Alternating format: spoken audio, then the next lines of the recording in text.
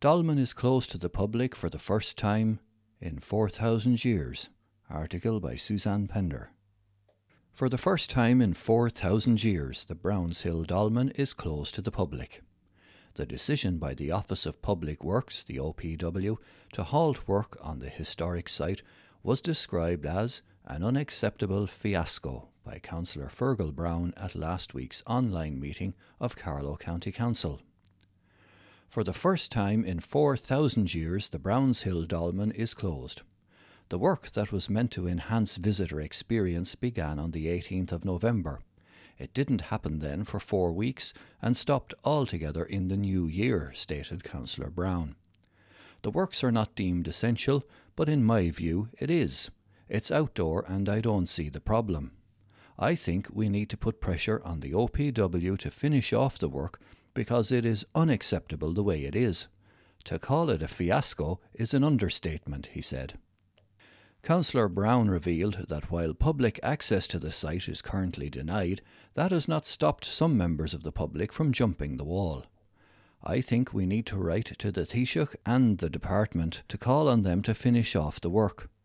They should finish the work in a week or two if they get a good run at it, said Councillor Brown. Chief Executive Kathleen Holohan stated that the local authority could not and would not be putting pressure on the OPW to complete the work, as the OPW was operating in accordance with COVID regulations.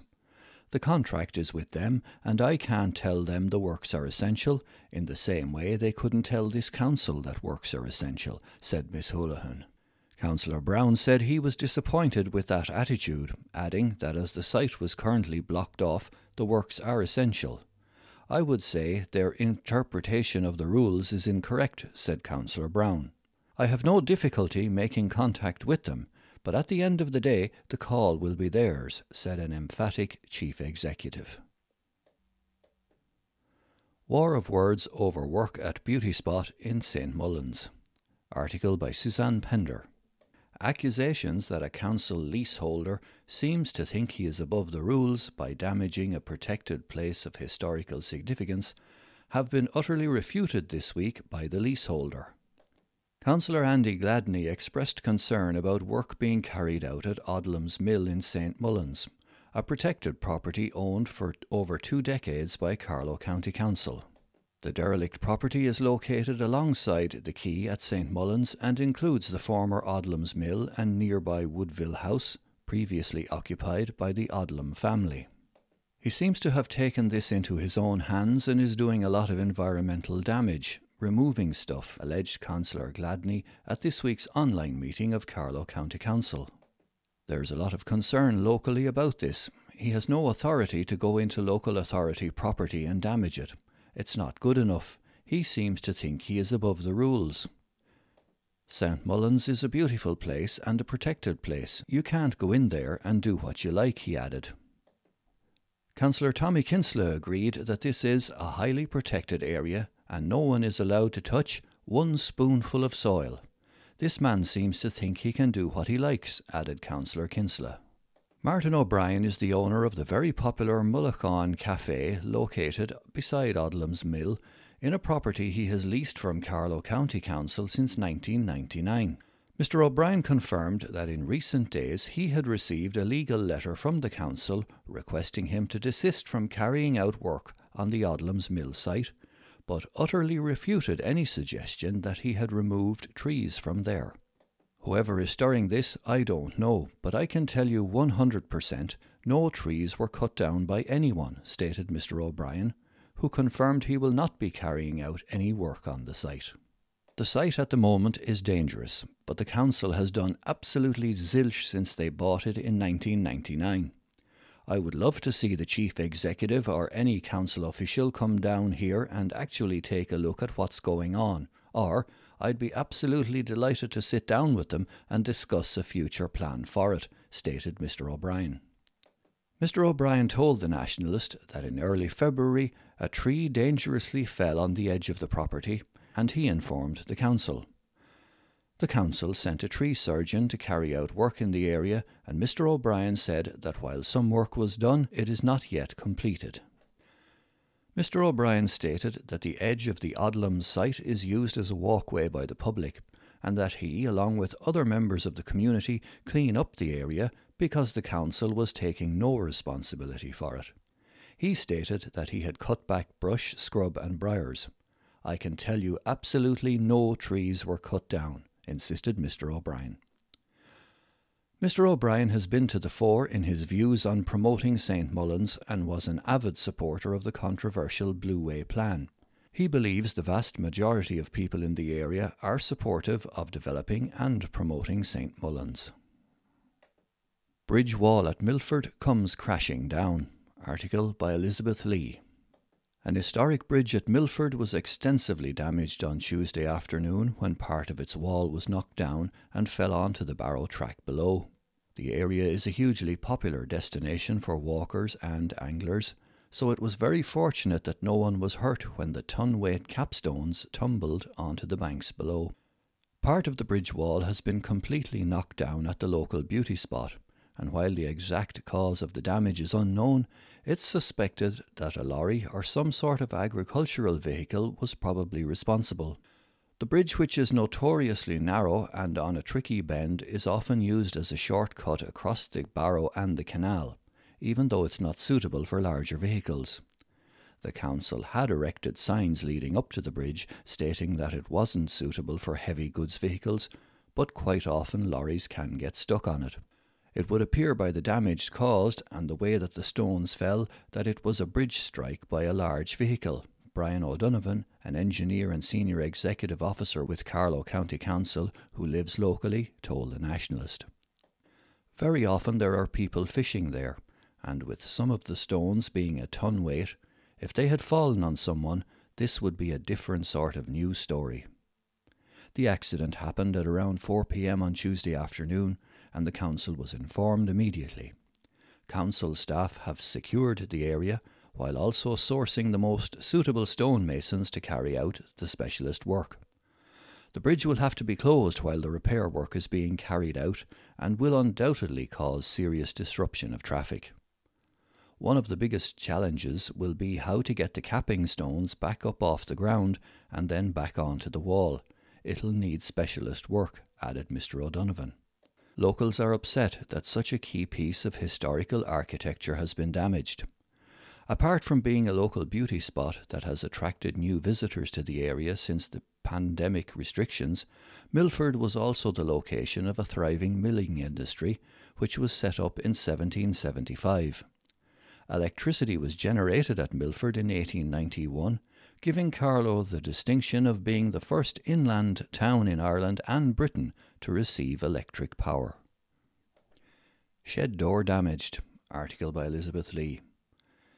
Gardaí in Bagnallstown are looking for witnesses who may have seen suspicious activity in the Kilree Avenue area at around 2:45 a.m. on Friday morning, the 16th of April. Damage was caused to a shed door, and Gardaí are appealing for assistance in the matter. All information will be treated with confidence, so phone them on 059 97 21 212. Burglary in Grangeford. Article by Elizabeth Lee. Gardaí are investigating a burglary at a premises in Grangeford, Bennekerry on Friday night. A van containing valuable tools was taken while an office was ransacked and a sum of cash was stolen. The injured party was alerted by a loud bang shortly before midnight and noticed that his van was missing and other cars in the yard had been gone through by the thieves. Gardaí in Tullow are investigating, so if you are offered tools for sale from a suspicious source, or if you know anything about the burglary, phone Tullow Garda Station on 059 9151 222. Prolific Burris author has written 5 books in just 2 years. Article by Suzanne Pender. Prolific is certainly the word to describe a Burris writer who in just 2 years has managed to publish an incredible 3 books of short stories along with 2 novels. Mary Nolan from Dunroe Burris is about to release her latest novel, The Hannigan Sisters, an interesting take on Irish rural life and the fascinating stories that can emerge.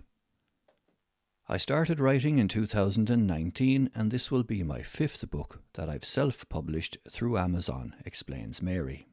I did a creative writing course in the People's College in Dublin in 2019 and after that I wanted to start writing, so I wrote a few short stories. One of my short stories was published in Ireland's Own, so that encouraged me to keep going, she adds.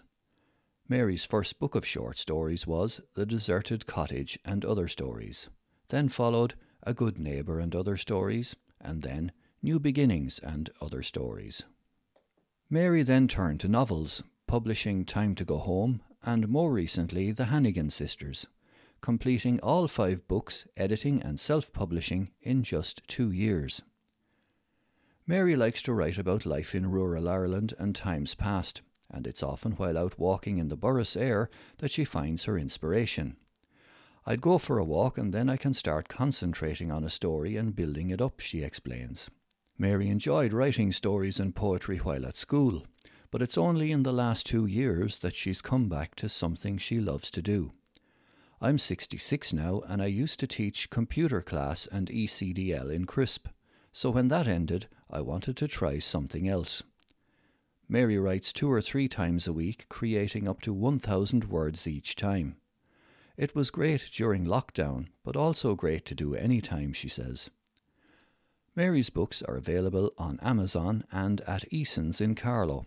In the next 2 weeks, the Hannigan Sisters will also be available in the Little Shop Bagnallstown, Brophy's in Borris, and also at Borris Post Office. Ali's Matchbox collection features in Charity Book. Article by Elizabeth Lee. The matchboxes in Ali Bunbury's home in Rathvilly tell the story of her youth. They're the kind of matchboxes that restaurants, clubs and bars used to have for their customers, with their names, addresses and phone numbers emblazoned on the covers. Ali collected about 500 matchboxes throughout her 20s and 30s in the various cities she lived in, such as London, Paris and New York. Some of her favourites are from the Ivy restaurant in London, Pravda's Cocktail Bar or the Milk Bar in New York, the Ritz in Paris, or Annabelle's nightclub in London.